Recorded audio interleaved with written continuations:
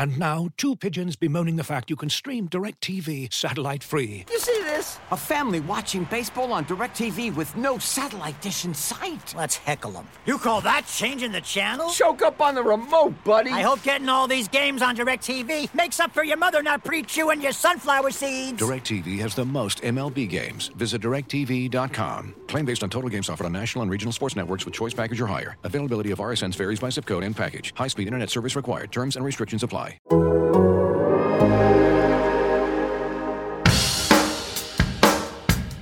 Ultimately, I'm going to keep saying it, get 1% better every day. Just get a little bit better every day. Hey, Stephen Holder here with Zach Keefer. We're back with another episode of 1% Better, your Colts podcast from The Athletic. And we're looking forward today to Sunday's matchup. Colts getting back to work after the bye. They face the Detroit Lions on the road at Ford Field. Interesting matchup of the 4-2 Colts, 3-3 Lions. I think two teams that are trying to figure out what they are and who they're going to be this year for various reasons. And so I think this is one of those matchups where it may tell us a little bit about the Colts, not because the Lions are necessarily a juggernaut, but just because they are a very capable team. So I don't know. How do you see this matchup, Zach? I think it's not a trap game. I think we talked about this on our last podcast. I don't think this is a trap game, but it's also, it resembles to me the Cleveland game. This is a game where I don't know that the Lions are the better team, but if you don't show up, you will lose, period. I've been saying that all week. And I know the Colts feel the same way inside the building. Like, they cannot overlook anybody. Like, the Detroit Lions offense will light it up if you don't get pressure on Stafford. They're averaging 26 points a game. That's the strong point of this team. The defense is a little shaky and hasn't been good until the last couple of weeks, but the offense with Stafford can light it up. Anytime the Colts play an elite quarterback, which they haven't really seen yet this year. Who's the best quarterback they played? I'm trying to go through, right? Gardner Minshew, Kirk Cousins, who was terrible, Sam Darnold. It's Baker Mayfield. Honestly, but Nick Foles was bad. Right. You can make a case Joe Burrow is in the conversation. They haven't played an elite quarterback. Matthew Stafford is, and that's troubling. So, look, everybody knows what comes after the Lions game, right? You've got Baltimore, you've got Tennessee, you've got Green Bay, you've got Tennessee again. The Colts need to focus on the Lions because this is a easy way to let a lot of the goodwill you built up with a 4-2 start slip through your fingers. 4-3 feels a lot different than 5-2. Yeah, there's no question, and they can't waste wins. I'm not saying I'm considering this a win, and I don't look at the schedule in that manner. I just look at it in terms of, okay, this is a winnable game, so you need to win it. That's where they're at. I mean, if you're going to meet your goals, right? And they have goals. They want to win this division. They think they still can. And on paper, they can. But if they want to do that, they got to win games like this because they're going to have work to do, and Tennessee is not going to do them any favors. So this is a game they got to have. So I was just asked this I was on with Joe and Jeff this morning, and this is a playoff season, right? I mean, this has got to be a playoff season, right? Like, if you imagine if they don't make the playoffs, that would be 5 out of 6 years, which is not going to sit well with Jim Irsay. And you don't go out and pay a quarterback $25 million to go 9-7 and miss the playoffs. Plus, there's a 7th team that makes the playoffs now in the AFC and the NFC. That changes things, and that might be huge, huge for the Indianapolis Colts. So to make a long story short, you got to beat the Lions in games you're coming off the bye to get yourself in position to be able to afford a loss or two down the stretch when you're playing some of the best teams in football. Got to get the win on Sunday. Yeah, I have no disagreement there whatsoever. I think that this needs to be a playoff season for this team. I think that Chris Ballard and Frank Reich have rightfully been given a lot of trust by this fan base because they are definitely guys who have made good moves and have shown themselves to be very intelligent. But at some point, you got to have results. And I think when you go for it, and they're kind of going for it by some of the moves they made. Right. You gave a defensive lineman $20 million a year. It's not all about money, but I'm just saying it speaks to your expectations, though, doesn't it? It does, right? Exactly. It kind of tells us how you see your team. You don't pay a quarterback $25 million if you're planning on building for the long haul. You know, it's not a rebuild move, right? That's like, let's go take this thing by the horns and win now move, right? So there's no question. So if you're that team, you need to go to Detroit. You need to beat the damn Lions. This is where I'm at with it. Okay, I'm sorry. I'm not gonna. This Lions team is very, very, very capable. Okay, I am not overlooking the Lions, but I'm sorry.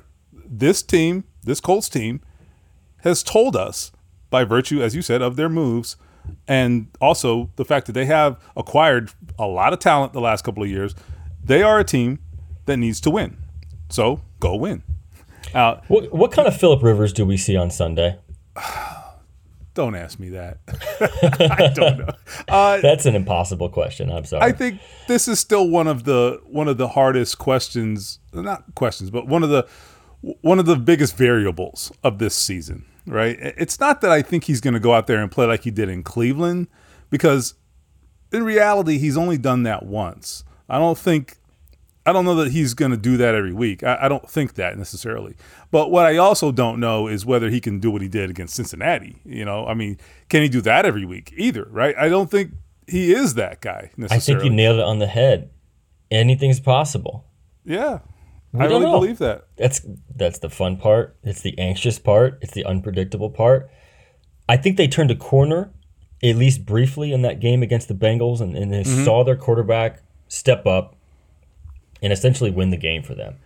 But can they sustain that? That's going to be key, because you're going to have some of that play in the next 5 weeks. You're going to have that. That's a great point. Yeah, you cannot come through the upcoming stretch intact without getting some elite moments from Phillip Rivers. That is not possible, because you're going to see elite quarterbacks and you're going to see a lot of elite players on those other teams. So in order to come out of that in one piece, you got to counter that with some elite play from your own team. So it has to happen. And I want to turn the page a little bit from the offense, because we have spent a lot of time talking about the offense in recent weeks, and I think for good reason. But yeah. I'm starting to see that maybe we've lost focus on something here. And tell me what you think. I think the defense, which has been mostly fabulous this year, I think the defense actually has loomed very, very large here in recent games, and not in a good way. And what I mean is, they've played well overall, but all that goodwill goes to waste when you're spotting teams 3 touchdown leads. That can't happen. Now, I know they had some tough situations against Cleveland in terms of field position, and all those things are certainly taken into account. But what happened in the last 2 first halves of the past 2 games cannot happen. All right? Because what they're doing is they are completely undermining their offense, because their offense is already having issues. You can't handicap the offense like that. They're already trying to sort of engender themselves on offense and all that. And then when the defense goes and does that, now, poor Jonathan Taylor, he's like, all right, well, we're down 3 touchdowns. What do you want me to do? It's tough. And I think they are getting themselves out of their own character. And that's why their offensive identity these last 2 games has been really hard to identify, because they can't be who they want to be. So, look, I think that is a key. Is this defense – it's what we've seen the last 2 games in these first halves from this defense, in your opinion. Is that what we're going to continue to see, or is that the outlier performance? I'm going to say outlier, and I will eat my words if I'm wrong, but here's my explanation. I've seen this defense for 6 games. I'm going to take the body of work. I'm going to take the preponderance of evidence, and I'm going to say I'm buying the Colts defense. I am. I believe in every level of it. I believe in the line. The linebackers are terrific, and I'm buying the secondary. And I was very skeptical, and you remember this in August and July. I mean, we were both like, I don't know about the secondary. I'm buying them now because of guys like Xavier Rhodes, and Kari Willis has been really good, and we've talked a lot about Blackman. But if you look at the games, and I took the 2 games against the Bengals and the Browns, and they allowed 44 points in the first half. The defense did, and they allowed 3 total points in the second half. How are they so different? How are those 2 halves so different? Look, I don't think you're going to get a lot of fumbles from Jack Doyle. Untouched, no contact fumble. That happens once every 25 years with him. Right. Short fields for the offense. And I just think to me it just felt like they were strange anomalies. It just felt like they were strange situations where the opposing offense had a short field and they just punched it in. And then the Colts were able to settle down, and they dominated the rest of the way. The Colts defense was fantastic in Cleveland after the second quarter. Unbelievable. Absolutely terrific. They held Baker to nothing in the second half, made him look terrible. I think it was 2 completions total. After the first quarter against the Bengals, now granted they were down 21, dominated the rest of the way. So I'm taking the full breadth of evidence that I have, and I'm buying the defense. I think those were strange first halves. But to your point, it's really a good one because you can't do that. You can't do that against the Lions, and you definitely can't do that against the teams you're going to play in November because they will beat you, and those games won't be close, and they won't let you back in. Yeah, and I think in this particular game, I think I said this on our last episode, I think Darius Leonard being back, I'm not saying that he alone can prevent those kinds of breakouts by the opponent, but I do think it matters. I mean, he is if there's one of the best defensive players in football, right. Right. If there's one guy who's going to say, not today, okay, not today, this is not going to happen, that's the guy, okay? He's the guy. And I think sometimes when you get into a swoon like that on defense, what has happened? They're getting teams to third down, and they're holding on for dear life, and then they give up a play, and it's a first down, right? That is what's happening in these situations a lot of times. It's not like they're just giving it up. They're making them work for it, but they're giving up these points in these drives, and they're often ending in touchdowns in those 2 situations we talked about. Now, what's my point? When you get to that third down, what do you need? You need a playmaker. You need somebody to go say, my football. Yep. That's mine. What does or Darius somebody Leonard to just do? say, we're getting off the field, damn it. And I think that's Darius. That is Darius Leonard. And to transition from that, what's the one thing, we mentioned this the other day, what's the one thing you need on those third and longs? They've been in so many third and longs, and they've allowed completions. They need a pass rusher who can finish, who can get home. And I think Toure is going to be that guy down the stretch. I don't know if he's ready in the next couple of weeks, and it might take him some time, but that could be an element they need to get better at. If there's one thing about the defense you're just not sold on quite yet, it's the pass rush, and you're going to need that against guys like Jackson and Rodgers and even Tannehill. But let's not discount the fact that one of the best players in football, Darius Leonard, hasn't been on the field the last 2 games. His return Sunday is huge. It's absolutely huge. Him and Buckner up front in those first 2 levels, that's a tough team to play against. Yeah, and I want to just add one note on the pass rush, which I think is so urgent right now for them. I think the last couple minutes of the Cincinnati game, which we've probably forgotten by now, 2 weeks ago, I think there's some evidence there that we should pay attention to. What did they do? They blitzed Joe Burrow like crazy in that last series. And what did it do? It led to an interception that basically sealed the win. Now, Joe Burrow and Matt Stafford are obviously on a different level in terms of experience and dealing with those kinds of things. So I'm not suggesting that that's the answer. It's like this easy wild card you just throw out there and you beat the quarterback. But all I'm saying is I do think their lack of pass rush right now, until they get Toure rolling, and if he is what we hope he is, until they do that, I do think they need to sprinkle in maybe a little more blitz. You can't let these quarterbacks sit in the pocket on third down and pick you apart.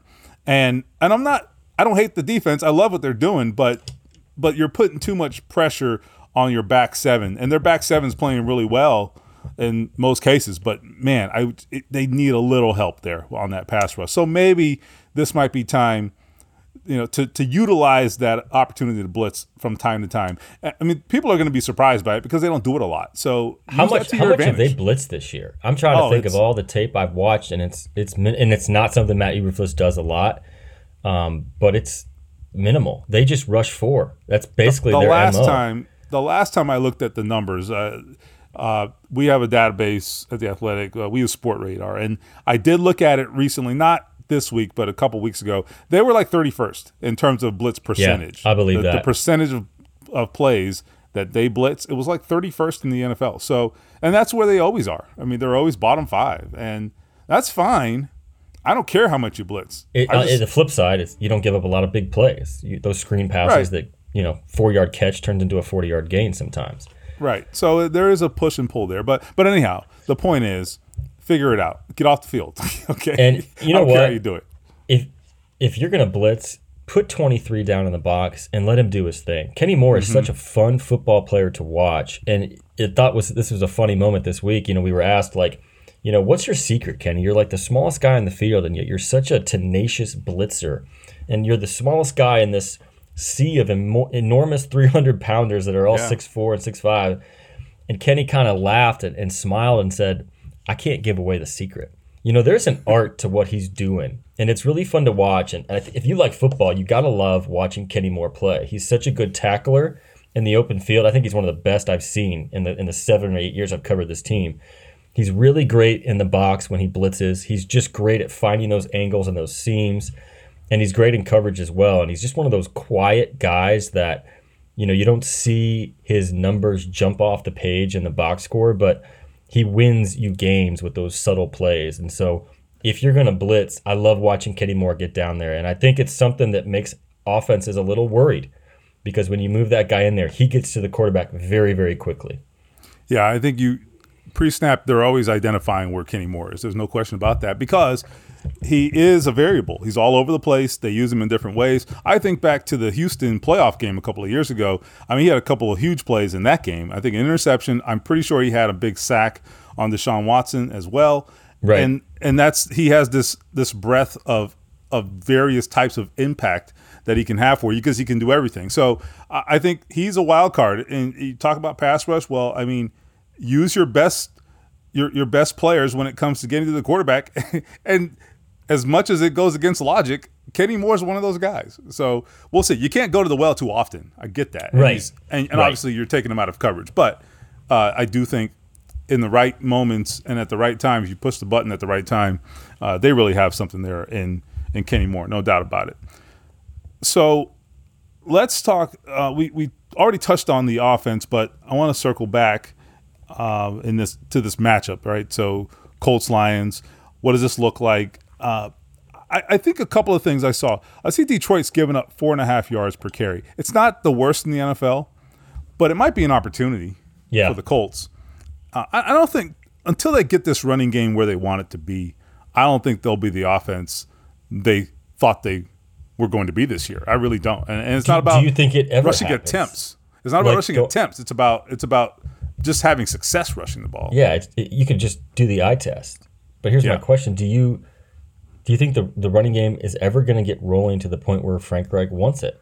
I don't think so, because Marlon Mack's not playing. That's as simple as it is for me. And I got nothing against Jonathan Taylor, but I think every week you're seeing how good Marlon Mack is, because they don't have that.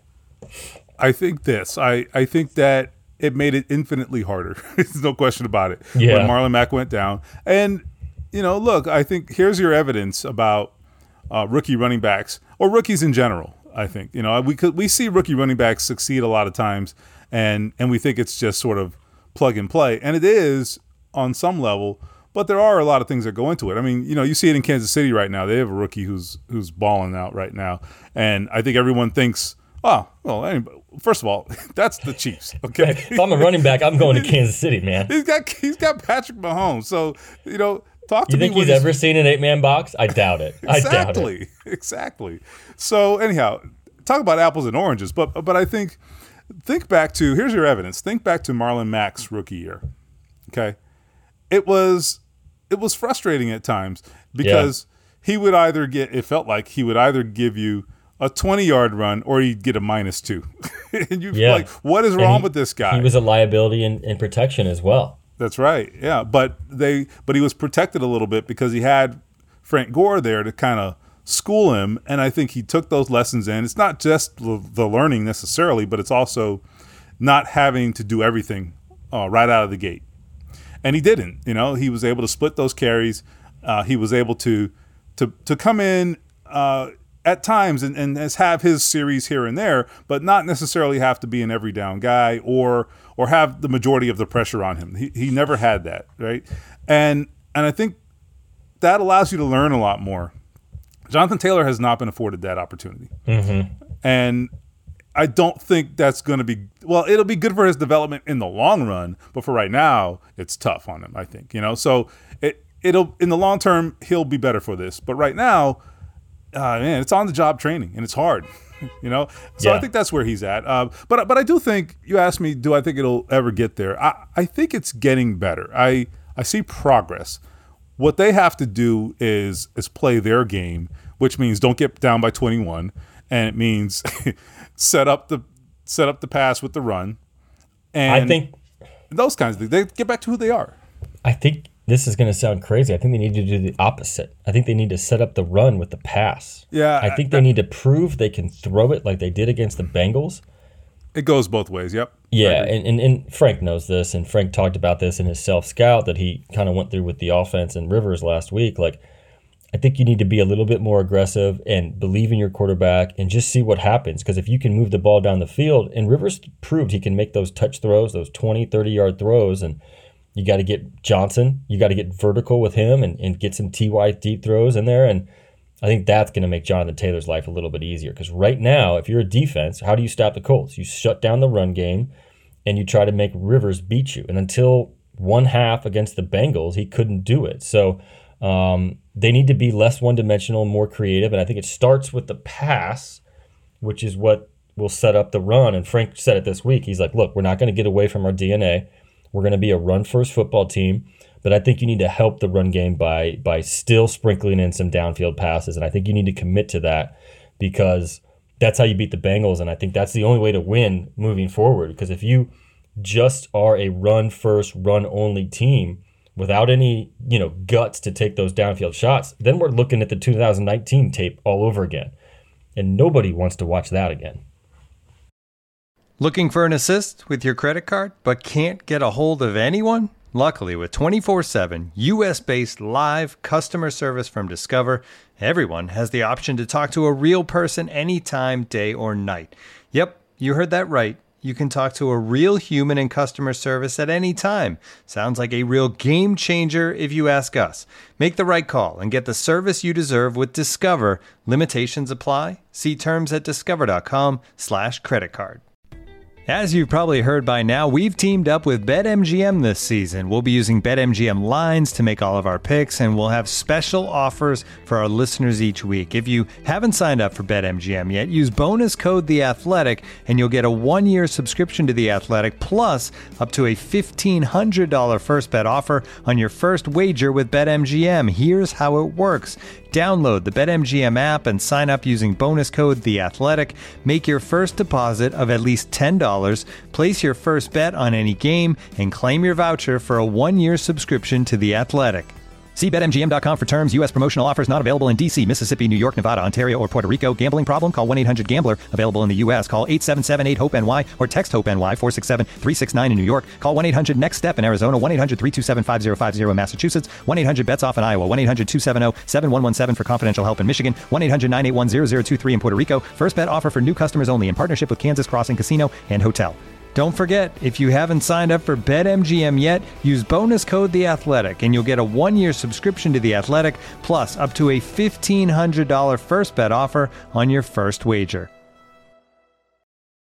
So we can look back at last season, and the early portion of that season, the first 7 or 8 games, what happened there? We saw Jacoby Brissett have some success throwing the football, not downfield per se, but certainly short and intermediate throws. We saw him have some success with that. Why were we seeing that in many cases?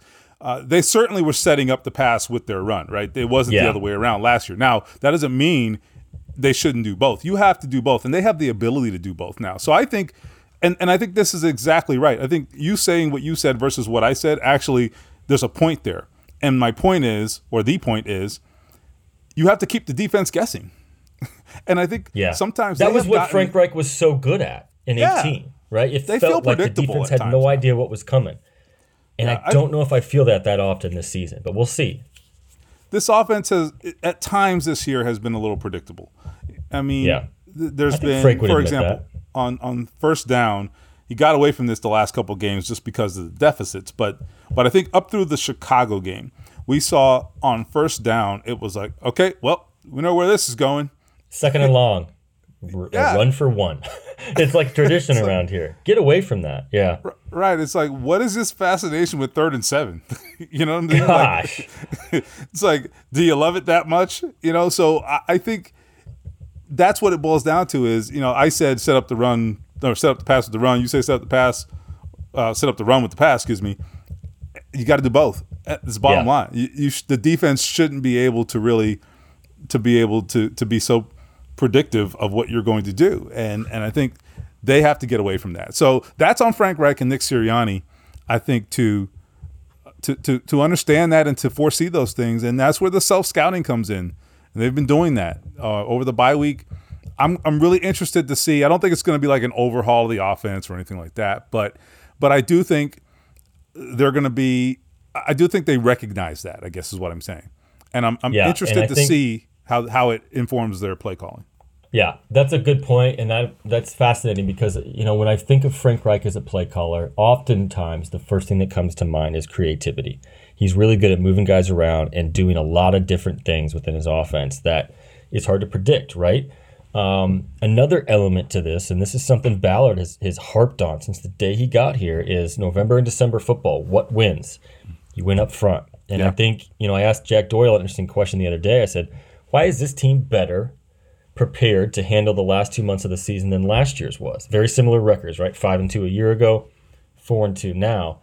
And Doyle thought about it, and he said, look, we're winning different ways right now. And I think he's onto something. They've had to win with defense this year. They've had to win with offense. They've won with spectacular special teams. That unit's been very solid, and that matters when your offense isn't that good. And I think talk about November and December last year. Yeah. Gosh, I don't want to think back to that, but you think about what's going to win against these really good teams, right? You got to go back to the simple nature of football is like you win up front, and that's where they lost it last year. And you got to win with that offensive line. It needs to be better. It needs to return to one of the best in football.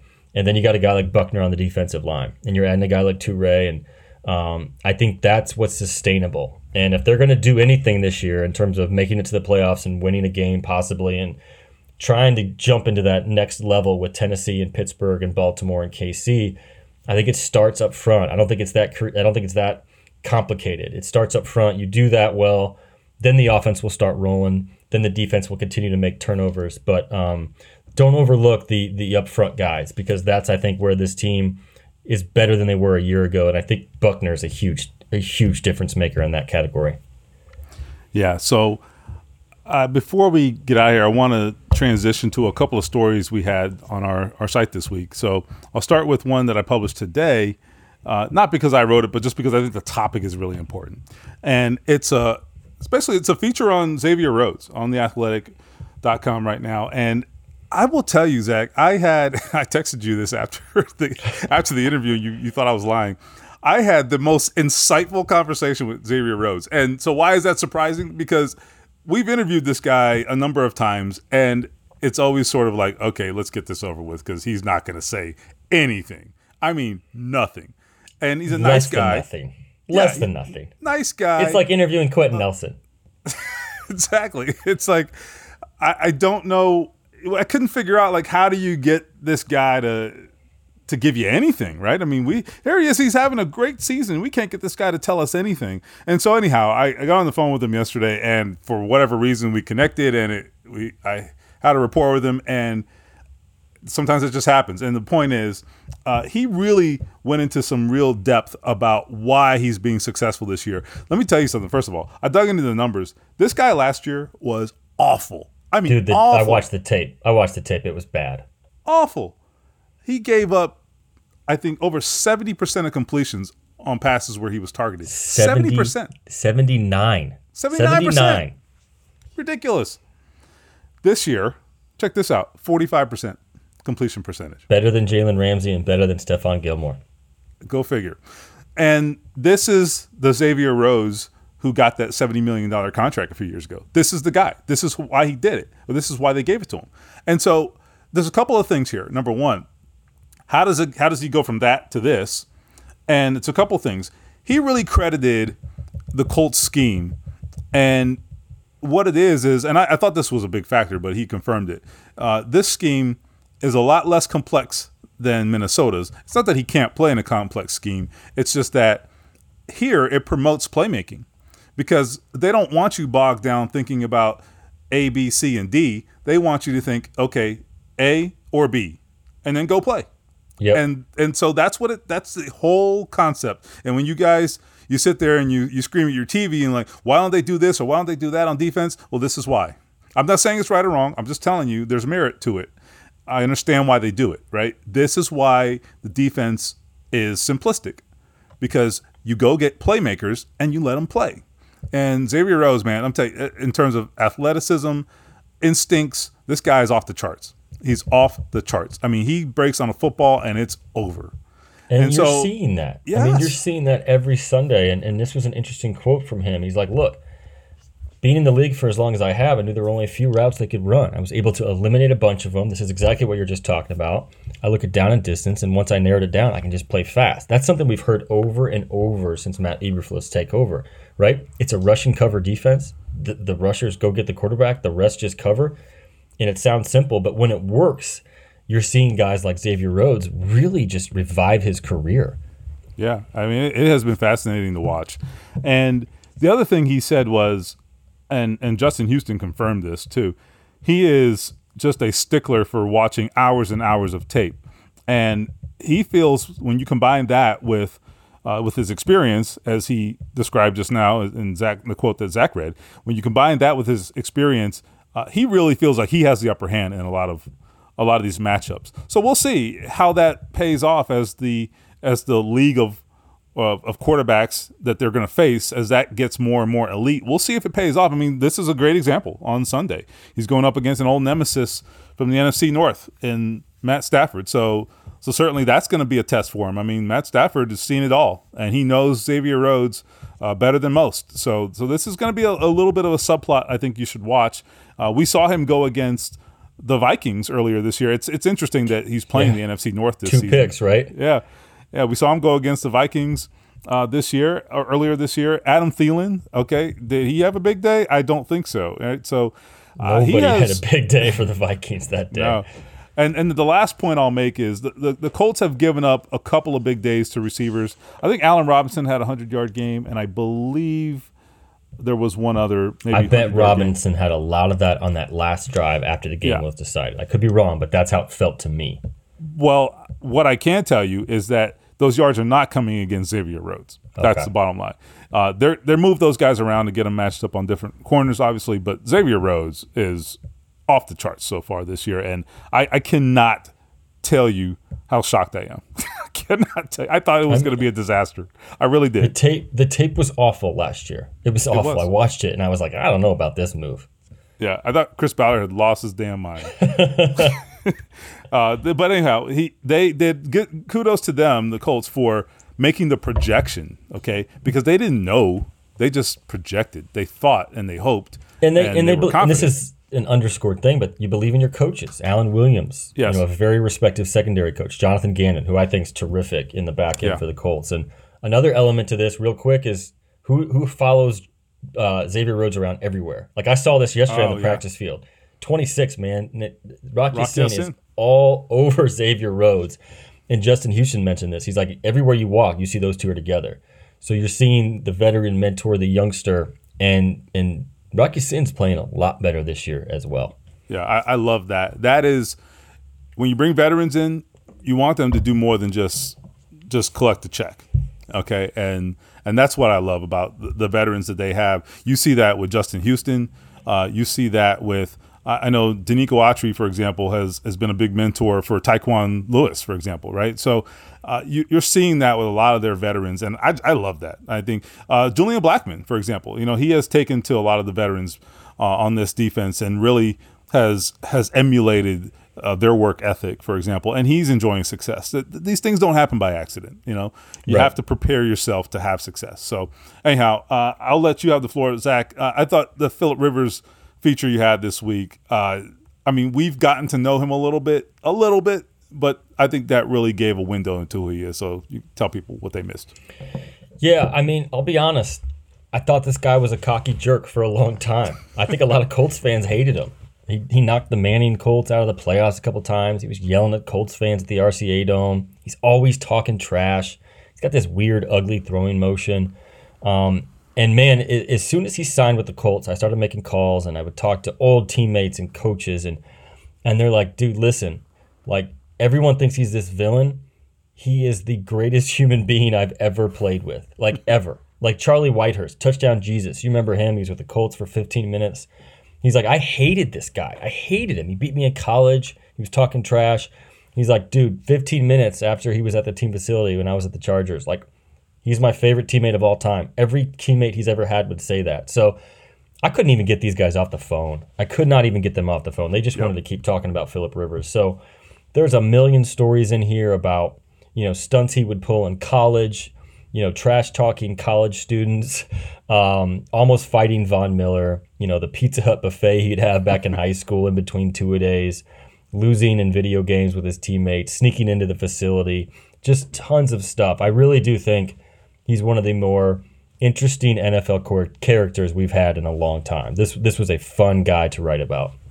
And I think it's interesting, his new teammates, they have also discovered this because they didn't know him. Most of them are young anyway, and they don't know anything about Phillip Rivers, right? And right. His real heyday was before they even got in the NFL in many cases. I mean, Nyheim Hines grew up in Raleigh and was like 6 years old when Rivers was like starting for the Wolfpack. So I mean, that's how long he's been doing this. Yeah, and so it's been fun to see those guys kind of come to learn who he is. To watch the banter between him and the linebackers, for example, who talk all the time anyway. Okay, Darius Leonard. The only guy who can match Phillip Rivers word for word on the practice field is Darius Leonard, who never shuts the hell up. And what do they do during practice every day? They go back and forth all practice. It's great. I mean, that is what you want from your team in practice. And I think it's so interesting. I mean, anybody who's done a job for a long time, right? I mean, we've done this. I've done this for 20 years. There are days when I'm like, I need to pick me up because I'm like, all right, I am over this, right? I mean, we all go through that. And so imagine playing football for 17 years. You go through the drudgery of practice and meetings, and you're a quarterback. It's a 12-hour day every freaking day. It sucks, and he loves it. No, and that's a great segue. Like, real quick, I'll add one quote from Nick Hardwick, his longtime center. He was like, do you know how many times we're in a 1 o'clock Sunday game, and it's just kind of going along like a normal game, and then Rivers just starts yapping, and it goes from an 8 to a 10.5 real quick. You know how much fun that is? Those are Hardwick's words. So they just loved having this guy in the building. And the interesting thing, and you wrote about this a couple of weeks ago, is like how many Chargers fans like just absolutely love this guy, adore this guy. And they've been sending me messages about like, this is who he is. This is what we loved for so long. And we hope Colts fans appreciate how unique he is. Look, I know he needs to stop throwing interceptions. I get that. But a very unique character, and it says everything. I mean, he was voted a captain by the players, and he replaced a very popular guy in Jacoby Brissett. The fans might not love Jacoby out there. Everyone in the building absolutely loves Jacoby, and the fact that they hired this $25 million mercenary to come in and take Jacoby's job, and that guy has since become one of the most popular guys in the locker room, that's very telling. Yeah, I totally agree. So, anyhow, that was I thought those two stories were really worth your subscription. If you are one of our prized subscribers, we appreciate that from you. And those are the types of stories we want to bring you. We want you to learn something. We want you to walk away feeling like you know more about your team. And I will just tell you, the addition of Phillip Rivers, it has certainly been a boon on the field in many ways, but I think the off the field, what he brings off the field is huge too. Just the enthusiasm and just him being him, I think that matters. And I think this team has gotten a boost from that. No question about it. So anyhow, Colts Lions on Sunday, back from the bye. Darius Leonard, we think, back in the lineup. Maybe Michael Pittman. We'll find out maybe this weekend. We'll see how that goes if he makes the trip. So this could be a really interesting matchup. Stay tuned. We'll be back to wrap it up on Monday to look back at the game, and we'll have certainly coverage throughout the day on Sunday. So thanks for listening. I'm Stephen Holder with Zach Kiefer, and this is 1% Better.